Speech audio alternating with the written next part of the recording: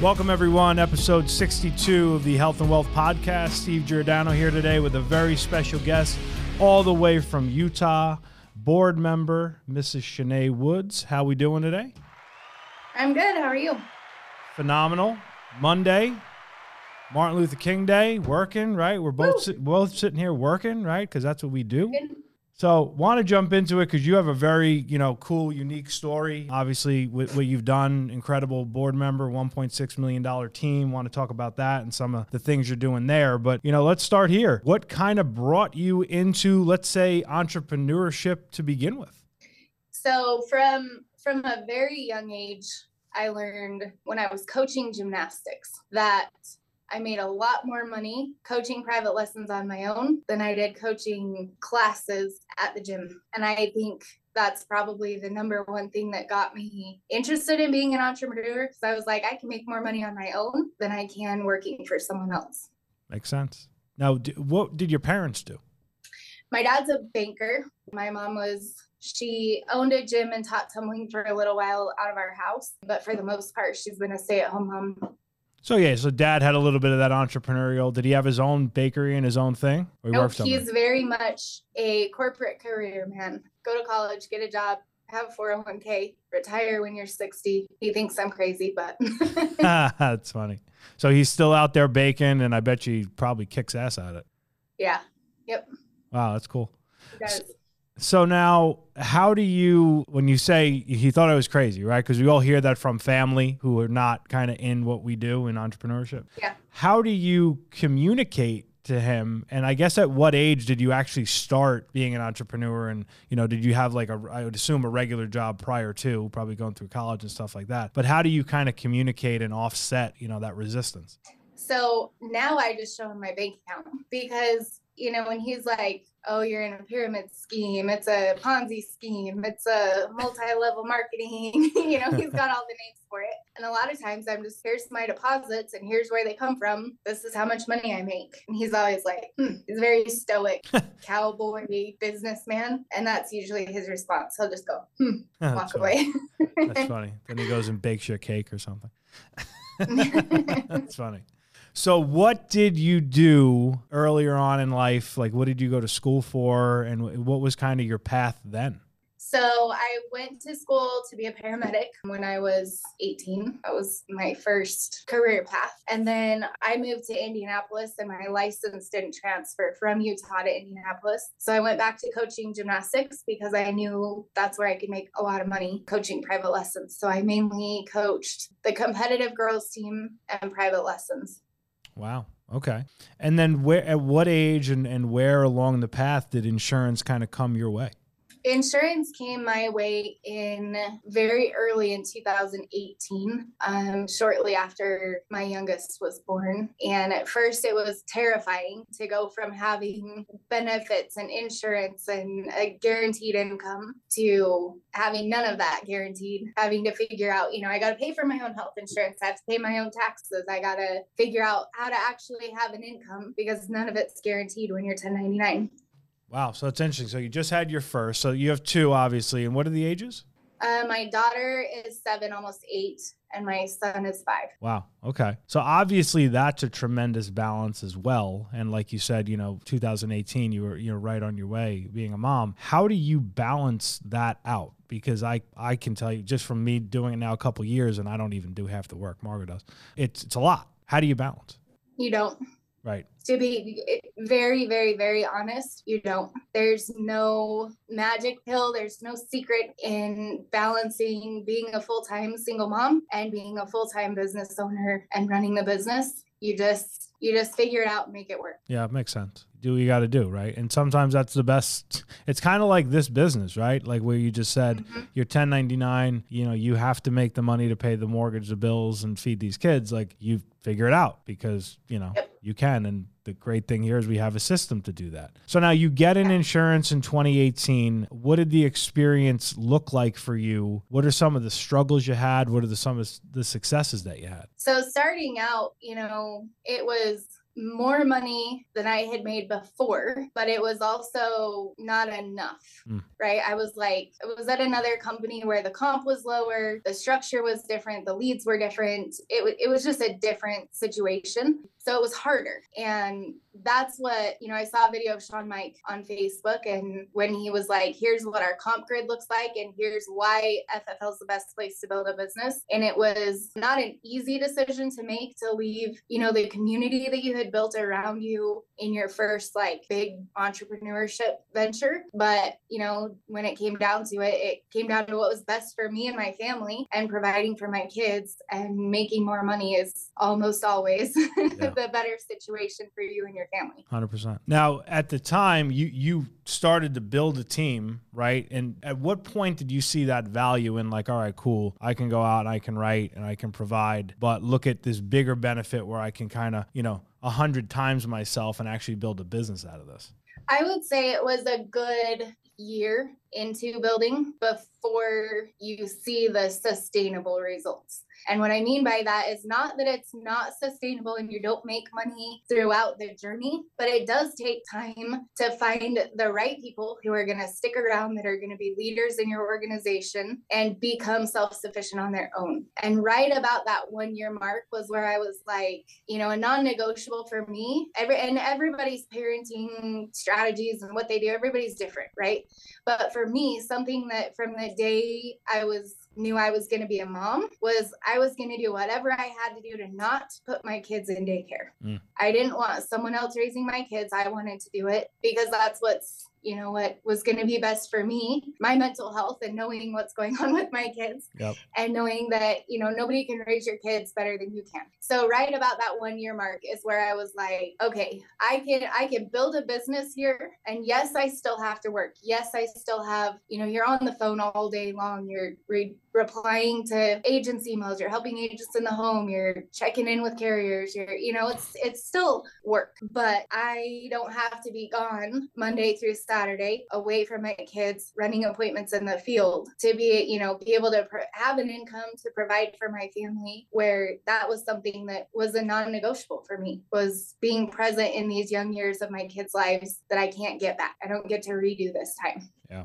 It's so cool because we talk a lot in this company and industry. Obviously, it's one of the richest industries that there are. And a lot of times people get they look at oh, you can make so much money. But really what you just said is actually what it's really about. The fact that you can use the money to make sure that the things that are non-negotiable for you and your kids are non-negotiable. Whereas if you work that 9 to 5 and you were capped at an income or whatever, you can't always make those decisions. You're kind of stuck. And I think that's what's super cool about what we do, as opposed to just saying, hey, you can make X amount. That's cool, but what is it for? What do you do it with? Yeah.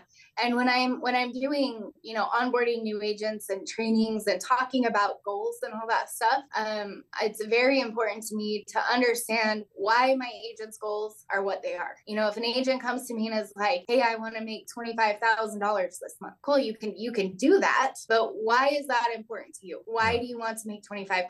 Right. Is it just because you want to make a bunch of money and buy a bunch of nice things? And that's usually not the case. It's usually so that they can pay for kids' travel sports, or they can buy their teenager a car. They can retire their wife. They can pay their mom's bills. They can pay their parents' hospital bill. You know what I mean? There's always an emotional connection to why they want to make that money. And I think it's important to keep them, for anybody in an entrepreneur space, to stay in that mindset of why you're doing it. And it's not just for the money, it's for the freedom and the time freedom, and to be able to do those non-negotiables that you set for yourself when you came into the business. Yeah. Good point. It's kind of like when you're selling and people say to you, I want $1 million policy. And then it's like, all right, well, you need $50 grand. And that, let's talk about what the money's going to do, not what the big number is. It's kind of like the same concept. So now you come to FFL, and that was 2020? Mm-hmm. July of 2020, yep. Okay, so July 2020, you make the move. What did that look like, and how was it wow, I went from this with comp to this with comp and leads, and what did that look like transition-wise? And then, how did you transition that also into building your team as big as it is? I think leads was a big thing because where I was before, I was basically capped to 10 mortgage mail-ins a week. And I got them every Friday. They were older. They were never new, right? Which explains why they were less than what we pay here at FFL.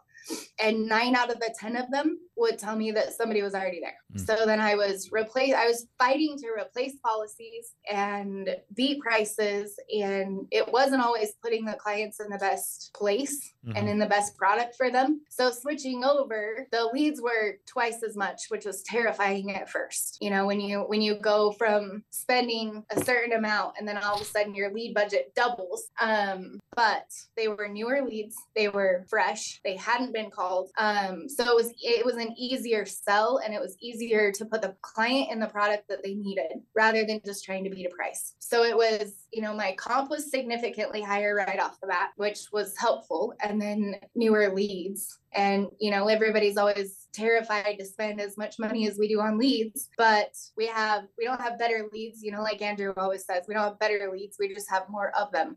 Yeah. So it was a no-brainer for me because of the leads. And then when it came to, you know, figuring out the leads and the CRM and the software systems and all that stuff, building a team, for me, it just came down to hiring people that I knew were going to be better than me. I like that. And I think a lot of people shy away from hiring people that are better than them because of whatever they're rationalizing it to be, whatever they're afraid of. Yeah. But hiring people that you know are going to be better than you, whether that's building or selling or training or whatever, hire people that you think are out of your league, and it will take you very far. That's very good advice. I like that. In building, like from a percentage, was it a lot of warm market? Where did most of the people come from that you found? And what are some of your strategies to building your team? It's about 50-50. Where, you know, some were more market, some were off of, you know, hiring sites, Indeed, that kind of stuff. Some of them were Facebook, some of them were YouTube, you know what I mean? They came from all over. And it's just like leads. It's a numbers game. Right. The more people you talk to, the more people you're going to have the chance to hire. The more people you put into school to get their license, the more people do their contracting, and then the more people actually go out and write a policy. For me, it's always just been a numbers game. It doesn't matter where they come from. You just need people to talk to. Do you have staff at this point? Like, what does that structure look like? I do. So I have one full-time admin that works just for me. She does my social media and contracting. Any, you know, contracting requests that come from about half of my team. The other half is pretty self-sufficient at this point, and they have their own staff that takes care of them. And then I have one full-time admin that does a little bit of recruiting, all my social media stuff, and then contracting. In your personal recruiting, like, what are some of the things that you're doing in how you connect with people on social media? Like, if you're going out and you're trying to find somebody to join your team, what are some of the things that you do in messaging or what have you? A lot of it's just, you know, not, hey, right off the bat, I want to hire you, come work with us, you can make more money, you know, trying to sell them on it, figuring out, if they're happy where they're at, because if people are happy where they're at, you're not going to change their mind. Yep. If people are happy with the amount of money they're making, they're not going to switch. They're not going to leave their job. They're not going to make any changes. So it just comes down to the same thing as, you know, selling insurance, figuring out where the sore spot is and finding the solution to the problem. Yeah, absolutely. What type of schedule do you now work? Because obviously you still sell, you're building more. Like, what does that look like, you know, from a day-to-day, you know, throughout the week scheduling perspective? So during the week, and we've talked about this a little bit, my mornings, I try to get in an early workout. Then it's, you know, getting kids ready for school, a little bit of meditation in the morning, some quiet time, some reading, getting kids out the door to school. So my daughter leaves, she goes to school at 8:45. My son goes to preschool at 10:30. I pick him up at 1, and then I pick my daughter up at 3:30. So in between, on the weekdays, in between those kind of 2-hour chunks is when I'm replying to emails, answering any contracting questions, signing lead orders, helping agents in the home, getting on Zoom with my team and being present with them while I'm doing that stuff. And then most of my evenings in the winter, we're not so busy because we don't have kids in sports and softball practice and all that stuff. But most of the year, my evenings are working on the go, taking my iPad with me. You know, I've been sitting under the pavilion at the softball park writing policies. I've been on the phone at the softball park helping agents in the home, helping run quotes, training new agents, hopping on Zooms. You know, it's just there's no balance of it. It's just do what you have to do. Yeah. It is so cool. Like, I think we take it for granted, the fact that like this business, you legit, your phone, your iPad, your laptop, taking it where you got to go and what you got to do. And yeah, you can sell, recruit, contract, build, you can do everything wherever you are. Now, maybe that is a blessing and a curse because like you said, sometimes we got to do what we got to do and you'll be God knows where and you got to answer something, but it's all good. It's a blessing because it's not like I don't have to sit at a desk the entire day to make money, you know, and especially now with the virtual deal. Because I'd assume early on for you, like Utah's obviously, and I'm not an expert, it's not like the biggest metropolis, like leads were probably a little tougher. Did you have to travel at all early on? Oh yeah. The first year at FFL, I was in Idaho, Arizona all the time, every other week. You know, having my parents help with the kids, having them stay with their dad for a weekend, running here, running there, you know, driving all over, flying all over, just because there wasn't a lot of leads here. We don't have that issue as much anymore with the internet leads and all that stuff that we can just turn on and turn off when we want them. But yeah, early on there was a lot of travel. And it's cool now. A lot of missing stuff, which I think, you know, now is so cool to me that I don't, because growing up, my dad missed a lot of my games. Yeah. You know, he missed a lot of my soccer games because he was at work when the varsity game's at 3:30, you know, and he doesn't get off work till 5:30 or 6.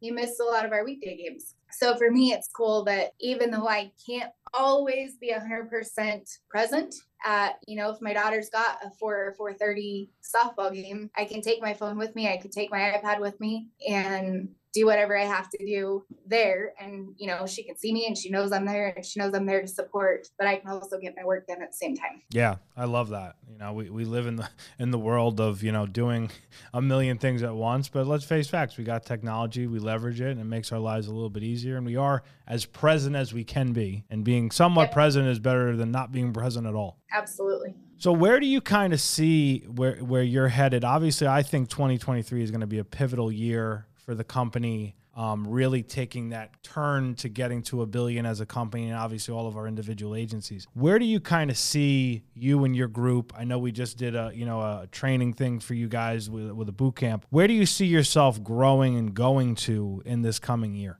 So a really cool thing that a couple of guys, not directly on my team, but we have the same upline. So we work together a lot. We all work out of the same office.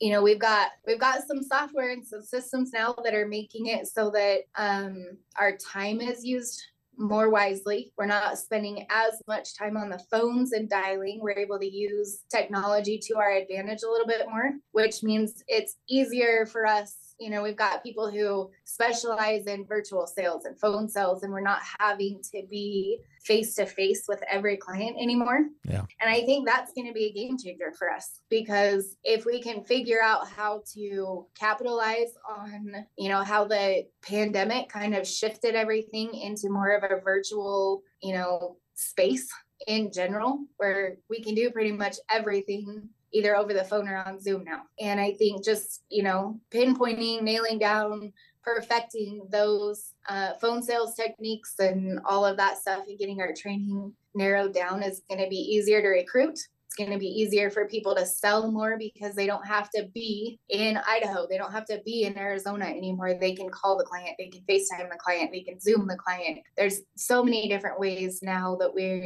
you know, and like with the carriers changing a lot of their stuff and making it easier for us to be able to do that. I think 2023 is just going to explode. Yeah, I agree. I think this is going to be a massive year. And talking about that, the springboard to that is convention. How many conventions have you attended? At FFL? Yeah. One.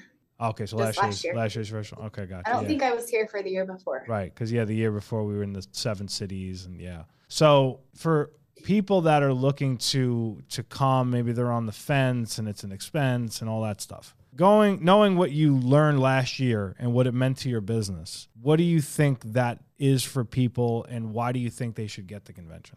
Anybody who tells me they can't afford to go, my answer is always, you can't afford to not go. If you're going to take this serious and you're going, so many people are like, oh, I'm going to quit my job like right away. Great. Like, I'm not going to tell you not to do that if you have enough belief in yourself and you have enough capital to stay afloat for a minute. But if you can't afford to go, you can't afford to be in this business. And and I'm pretty straightforward and pretty honest with people, and new agents, if they're not at conference, they know out the gate that they are not going to get all of my time. If you can't invest in yourself, why am I going to invest my time in you? Because I'm going to be answering questions that were answered at conference, but you weren't there to do it. So now I'm working double coaching when we could have just been done the first time. So it's kind of like it's a make or break for me, whether I'm going to work one-on-one with an agent or a team or a manager, if they're at conference or not.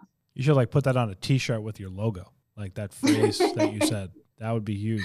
Yeah, I agree. I think it's really going to be crazy, impactful, and incredible. And I think that is the biggest thing. It's are you going to invest in you or not? I mean, what do you have to lose?